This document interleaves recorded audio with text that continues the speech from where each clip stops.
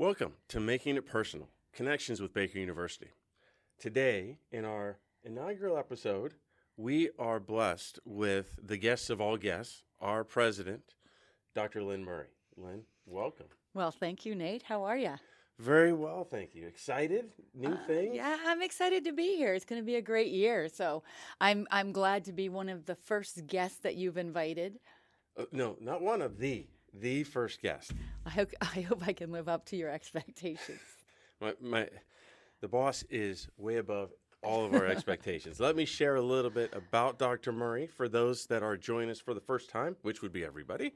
Dr. Lynne Murray, the 29th president of Baker University. She has a PhD from Gallaudet, a master's from Johns Hopkins, a BA from St. Mary's, married to the diminutive Jeff, Arsenal fan. We have to have that shout out with son Christopher.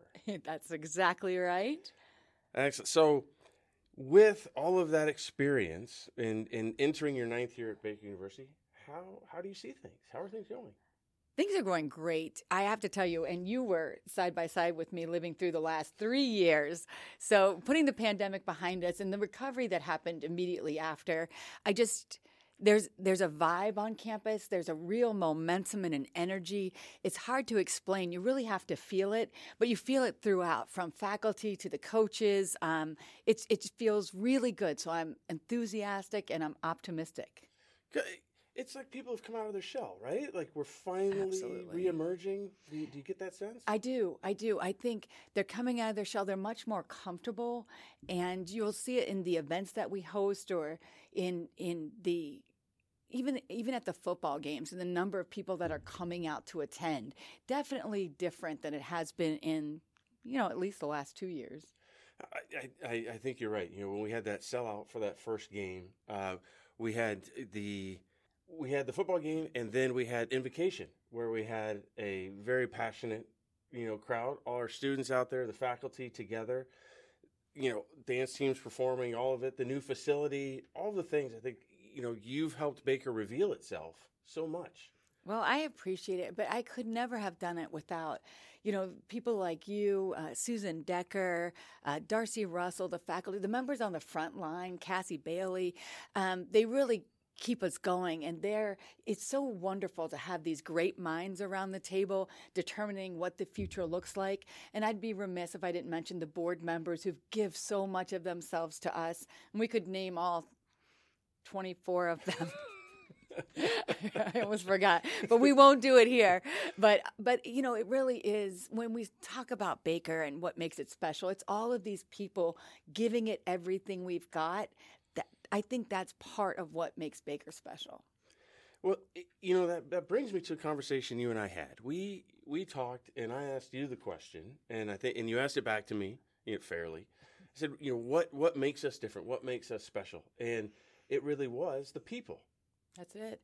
And, it sounds trite, or maybe it sounds so convenient, but honest to gosh, it's good people doing great things and almost recharging our own energy by the people that we're with, and then just passing it along to another generation as well, right? And so we influence these students, whether we're in the classrooms, we influence each other in decisions we make or directions we decide to take.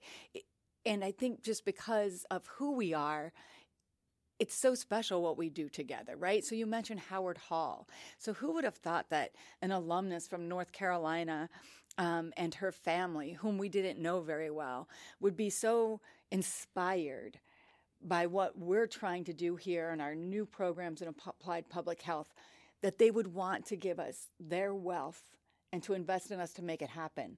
We didn't know them 3 years ago, right? And now we have the new Howard Hall. I think you hit on something, right? It's that connection with Baker that never goes away. That's right. In your time over these 9 years, as you've met folks, what's been your guiding light? As you've moved and first introduced yourself to everybody, and then kind of organized everyone. I mean, let's not forget that you led a $41 million fundraising campaign for the university and have made all things possible, and then COVID. and then now a rebirth. What is that little piece of you inside that drives you? Well, and I appreciate the term rebirth, right? Because it's coming out of something. Forever Orange was just an amazing feat. When I came into Baker University with a fundraising background and I studied, is it possible? How much can we raise? Nothing said $41 million. The science said, the data, our board members are saying, use the data. I used the data. It was a solid 20 million. But then people, they really spoke up. They spoke up with their financial support. And they gave what they had and more. And they introduced us to still others that we hadn't known about. And so for me, that was a huge achievement. And when I can look at the young people coming in and their parents and say, no, we have raised $11 million in scholarships to make this affordable, it means something, right? When we can look at the young athletes and say to them, yes, these fields are brand new. You don't have to use what were they? The latrines out back, right? Like we have indoor facilities now for our softball and baseball teams. Or when you see Joanne Jansen and the primary text and these new chairs we were able to create, it's good stuff. So then the pandemic kind of halted. It didn't halt, as we know, it didn't halt what we were doing. It just changed it. So instead of building for the future, we were dealing with, how am I going to teach 900 kids without the safety precautions, without the guidelines? We built 6 outdoor classrooms. I say built, very loose. And I say classrooms even more loosely, right? But we made it happen. Well, it almost forced us to go back to the original Methodist ministers, right? We're just gathering out here on the plains, and we are educating the young. So true. A little bit. Oh, I feel so bad. As we were working it out, our IT staff and our faculty, I would go into the classrooms and they would have students spaced apart and, barely their technology with a microphone on that you couldn't hear, and just trying to make it work. I don't know that anybody other than those of us who lived in it, in education, can really describe for others just how challenging it was. And so we did shift. And for 2 or 3 years, we were dealing with what was right in front of us. So what's beautiful about now is that in this rebirth, as you mentioned, it's dreaming again. It's really like looking to the future and saying, now, where were we? For sure. I as you're from the East Coast, I'm from the West Coast, and yeah. I feel like we're part of the pioneer spirit again as we're looking forward and exploring all of the new things that are coming to school. Yeah, and you mentioned connections, and you couldn't be more right. So whether they're board members and running national companies who are informing us about industry needs and about market demands and where we should build out curricula, to getting them together with our faculty members and their willingness to sit with us, right? And so they sit with our faculty members, they talk about what we need, we talk about what we've got and where the gap is. It's just been wonderful to witness, and it's all because of those connections and the caring nature of the people at Baker. Right? People want to help. And so you'll see some new programs launched in the next 12 months because of our alumni connections and because of the dedication of our faculty. As I listen to you, I hear your ability to connect, your ability to meet those successful people, right? You've talked about alums that are running billion-dollar companies, mm-hmm. and they're coming to you saying, this is what we see. This is what we can do. I want to ask you, where did that strength to be in that room come from? To stand with those folks? Because as you imagine, sharks respect sharks, right? There aren't any minnows. What are you implying here? Strength only. No. Well, I think it's because there's that common thread that binds us. So no matter what position we hold or how much money we have, it's more about what our life work is about. I think I connect to them on that level. And as you said, they have a passion for Baker. They also have a passion for the next generation. It truly is there. And so, when I think about the rooms that I'm in with them and, speaking with them, it's more about helping them to really connect to the future and with their legacies. And that's so easy for me to do. And I was at a conference just a couple of days ago, and we were meeting with independent colleges across campus. And let me tell you, the future is going to be tough. I think in healthcare and in education, these headwinds are strong headwinds. It's going to take our community to stand and rally behind us. There's nothing more that I want than a large endowment, large enough so that Baker University, I can be guaranteed it will exist in the future, right? So it matters, and financial support matters. But we can't lose sight of our true mission, and that's to educate these young people. When you speak, obviously now it's easy to understand. When you're here and you're listening, right? Mm-hmm. And this is not from please let me hang out more. This is from an alum, saying this, that it is that strength that you bring to that conversation. It's not I'm not sure. It's a no, I know the way. It is truly, spoken from a voice of forward, right? Understanding the ground and moving forward, rather than, oh, I'm not quite sure, we're going to try 1,000 things. You've been very resolute, putting the Army together and getting the right soldiers in the right places. Was that born out of something in your past and upbringing? Or is it just something that you see that we need and that you do? Great question. I'm going to think about that I think it's a little bit of both. I think the experience in education over the years and learning from some great presidents, some great vice presidents for enrollment and for fundraising and advancement, I've taken a lot from that, right? And so I know what we need to do to secure our future.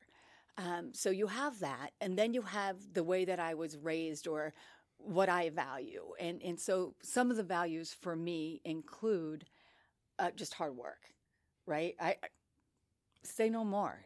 I mean, showing up is half of it. And I think during the pandemic, it was almost 90% of it, right? You show up, you don't give up, you keep going, you find the course, you chart the course if you have to. And so I think that's something that I grew up with. The other thing that I have just an affinity for, and I would say to anyone who wanted to advance in higher ed, who wanted to actually be a president, is you have got to believe in the young people that you serve and recognize this is a service job. This is a job where you want to teach them the values and impart your knowledge and help them to grow into the leaders we will need them to be. That's what keeps me going every day. Well, as a servant leader, right? I mean, which clearly is what you're describing and what you're doing. I look back, right, and I think about the beginnings that we know at PBS, where you are. I mean, when you talk about people who are giving and people, for the grace of giving, how is that in those lessons? Do you lean into those as a president of a university? Absolutely. I think the time at PBS, it taught me so many things. Those are stories over cocktails on another day. I mean, the best stories, I was a producer, and so I shouldn't say this out loud on a public forum, but if you could find those old tapes where I actually had to go on air, you'd see how horrible I was. But what did I learn from all of that, right? So I learned to be prepared, and I learned to be a jack of all trades, if you will. I guess you could also say, like, never being afraid to do whatever work is necessary, whatever that is, right? And I think that's part of the production end of PBS. And I think the philanthropic end is just, witnessing not only the people whom you're assisting and their gratitude, but really the people who are just able and willing to give of themselves so much, to believe in something and give that. It's touching to me. And it does remind me of, the Methodist roots at Baker, and kind of takes me back to that faith that we have, right, in the common good. I, so as we think about that fearlessness, right? When you get into helping others, you were telling us a story a little bit earlier about hurricane victims and really being willing to get out into there and expose what's going on, and how that may have changed, missions and whatnot. How do you translate that into a message for young people today? How do you say, leap, it's okay? Right. I think do the right thing. I think it's amazing what will happen when you choose to do the right thing. And so I remember it was in Miami, Hurricane Andrew was coming. We were doing our job at PBS. We were raising money for that PBS station. And then we just saw the community devastated. And I wasn't a producer at that time. I think I was an assistant producer.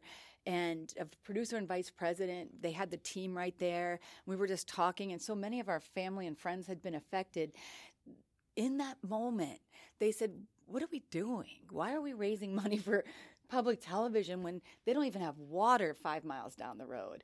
And like this, we started producing and asking people to give money, put up a phone number, call us. Let's get the funds where they need to be for who needs help the most. And it was magical in that suddenly we had the attention of a national audience. And we had all the national PBS shows, the Ken Burns, the famous people. Then we had the corporate sponsors, McDonald's, everybody come and say, what do you need? How can we help? So we were able to mobilize so much more and get so much more help there. It truly was life-changing. I will tell you as a Baker alum, someone who's been fortunate enough to be a part of the community for a long time, hearing that somebody like yourself who is ground zero with people, getting through a hurricane, right? Yeah. It makes me think of a Frank Bizzigano who was at 9/11 and marched people out of Building 7 before it collapsed, and part of that, and the people who just make a difference when making a difference really, really matters. What right? A beautiful example. I mean, I can't think of anything more that touches my heart when I think of Frank Bizzigano. For those of you who don't know, a Baker grad, that's what he did. And he did it not because somebody directed him to do it. He did it because that's what needed to be done. No, I'm going to do it. He took the lead. Amazing just examples. And I bet across our community we could come up with some just truly monumental stories of people doing just that. Absolutely. I want to ask you this, and this is it's half a pivot, but growing up on the East Coast, having worked out there most of your career, and then coming to the Midwest, you have a very different way of doing things. As a West Coaster, my time in the Midwest, living on the East Coast, my mom's from New York City. These are very different environments. What have you enjoyed about getting to know the people here in the Midwest? Well, first I have to tell you, I'm going to tell a story. Do you remember Connie Deal? She worked in HR for Baker for many years. So shout out to Connie Deal. She actually stopped me when I first got here. And she said, I think your emails may be a little too abrupt. If you could just say good morning and hello first. It's some of the best advice I've ever received. But I think that's the biggest difference. I think on the East Coast, the pace seems a lot quicker. And I say seems because now that I am a Midwesterner, we don't work any slower. It's just what matters is different. And so getting to know people matters more here in terms of the daily, hey, how you doing? How's your wife? How are your children? Those kinds of things, I think, Nate. At least that's been my experience. What do you think? No, I think you're right. I think there's a greater depth to what people want from you. Not that I think everybody needs that greater depth, but I think, when you're on a coast, it is, I'm moving and there's almost a, how far am I really going to, travel down the road with you? Are you really in the car? And I think when you come out here, people are in the car. They're like, hey, we're going. Are you coming? Like, let's go. I want to go. It was the strangest thing. People would always offer me rides here. I'm like, what are you talking about? Like we don't ride anywhere. First of all, we take metro, public transportation most of my life. I'm not used to driving with anyone, carpooling. No, but it is that. It is a different depth. I like how you explain that. I saw it first at meals. It was, you go out, you talk with the people you're with. There it is. You come out here and people, hey, have you tried that? What is that? I like this. Oh my, let me tell you what you need to know. Yeah. Like you never know a stranger, right? Exactly. That's what I feel like. And I love the wave from the truck, I'm learning. I think I'm so cool now when I do that. When I get to drive Jeff's truck, which isn't very often. Oh, yeah. High on the road up there. Like, do not mess around. We're 3 seconds from East Coast, just so you know. We go. As you've embraced the people and whatnot, I know that finding time for yourself, right? As people are want to know more about you, it felt this way for me that I almost recoil a little bit when I'm alone because you feel like you're always on. Right. Do you remember, have you done those tests? Like all of us had to do tests back in the day. Again, I'm dating myself. Where, you're an extrovert or you're this, you're that. What I found is the more demands. So I always thought I was an extrovert. If I took the test back in the day, that's what it was. But I think the more demands that you have to be out in public and on, the more that when you're alone, you do just want to be alone, right? And so recoil, you just need some space to re-energize. I think that might be what people, as they see the energy. I mean, you're larger than life. I mean, this isn't a platitude. This is like when you come out, like your presence. You come in the room and you run a room, but that's. I mean, the battery is right. Well, you guys have seen, anybody who's worked close with me knows when the battery needs to be recharged, right? We see the dogs. Here we go. It's time. So, speaking of that time, right? There's a rumor that you're an accomplished artist and that you may spend some time creating. I do. So, what people don't know. I was an English major. Like I one of 5 girls, and my mother and father, when I was in college, said, "What are you going to do with an English degree?" I mean, I remember these conversations. So when I got this job, I said to my mom, "What do you think now about that English degree?" This to say that don't ever undersell the value of a liberal arts education, right? It's so much more than the degree. So I used to read, and then the pandemic hit, and it was my favorite hobby. It's a cheap hobby. I mean, other people have more expensive hobbies, but for me, I just love to read. So I would read often.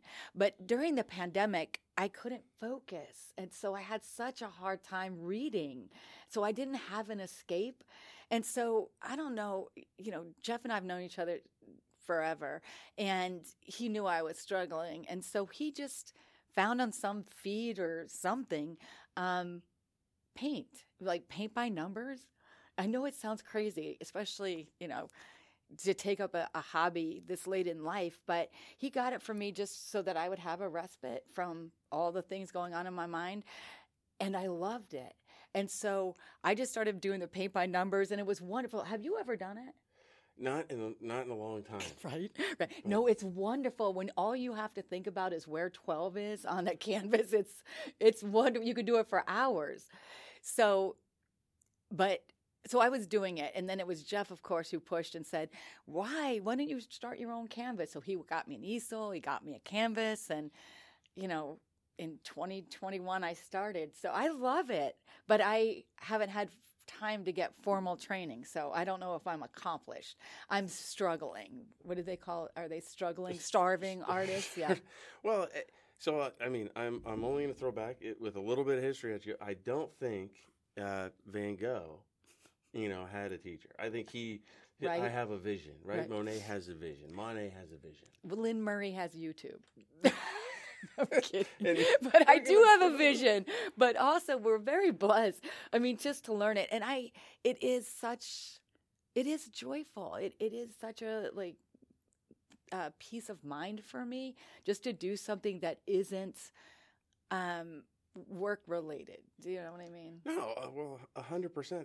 I think your responsibilities, they are so broad and wide. And I think one of the things, people get, and I hope they're hearing come through, is your concern for others, right? So when you leave the house, your concern for everybody else is on, and that those self-care moments, right? And that you have somebody like Jeff who recognizes that you. That's it. And I don't know if you know much about him, but he is an accomplished chef. So when we're at home, he's cooking, I'm painting. Life is good. It's good. So before I let you go, I have 3 questions, and this is our now here we go. 3-question segment. I think, one is a layup, right? The other 2 are, we're going to ask you for some realness here. Okay. All right. What would you tell new graduates to be prepared for in the world? Change. There we go. I mean, I think to be prepared in this world, they have to just be prepared for change. And I think they will be best served by the soft skills that higher ed is teaching them. What do I mean by that? The conflict negotiation. I mean, the collaboration. These are things that they will need. And I feel very confident in whom we're graduating and that they'll be able to do this. But nothing's going to prepare you for some of the things that you and I have faced in our careers. And you've got to rely on those skills that were built over time. Please, young people, listen to this, right? And really, all of us listen. Change is the thing that doesn't change. It's the only predictable thing. That's right. That's right. All right. Easy one, perhaps. Carolina or Kansas City barbecue? Kansas City barbecue. Kansas City beef, too. Like, I had no idea till I moved to Kansas. So, Kansas City all the way. All right. There we go. And then last one, and open-ended for you. What brings you joy? What brings me joy? I would say the easy answer is my husband. Life with my husband brings me great joy. I would also say what brings me joy, people, right? I get a lot of joy just from seeing how our lives intersect and how, again, jointly what we can do together.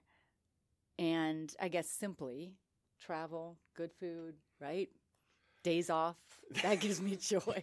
Do you know what would give me greatest joy? If anyone wants to help me achieve the greatest joy, is an endowment large enough to secure Baker's future. But $100 million. $1 billion. That's it. I'm here to be your agent of joy as we go. Help me. No, but sincerely, what gives you joy, Nate? No. Throw it back at you. I think right now in life, right, I think you hit on it. First, my family, when I having a daughter, the seeing her walk across the stage, yes. Right? And, seeing my son as a freshman in class, and that they embrace the Baker experience. That I got married on campus, right? Yes. But I would say, what brings me joy is that Baker's provided me a life where I can make choices. That I have the resources, and I don't mean this money wise. I mean this emotionally. That I can see the things that I want to invest in, that I'm around people that help those investments. This was an idea that I had somebody I know support and say that we could. We have Aston behind the camera. It's these kind of moments that shout out to Aston, self-taught, doing this great work. But you're right, isn't this a great example? Yeah. That brings me joy. And then the last part is the smell of the ocean. When I get to go home and you get off the plane in San Diego and you can smell the ocean like that. Dr. Murray, thank you so much. Thank you. This was fun, Nate. I appreciate you being willing to share yourself with us, and take the president's hat and put on your shoulder. Not take it off, but put it on your shoulder. But I think your willingness to let everyone who sees this know that it is people behind all the things that are going on. It's not a machine. It is personal, and it is the connections between all of us that really provide the strength for Baker and everything we are. It's something you and I said, in the midst of the pandemic, there's nothing that we can't do together. There's nothing that we can't do. And so we're proving it every day. So thank you. I appreciate it. Well, that concludes our first of many podcast sessions with Dr. Lynne Murray. Thank you. Thank you.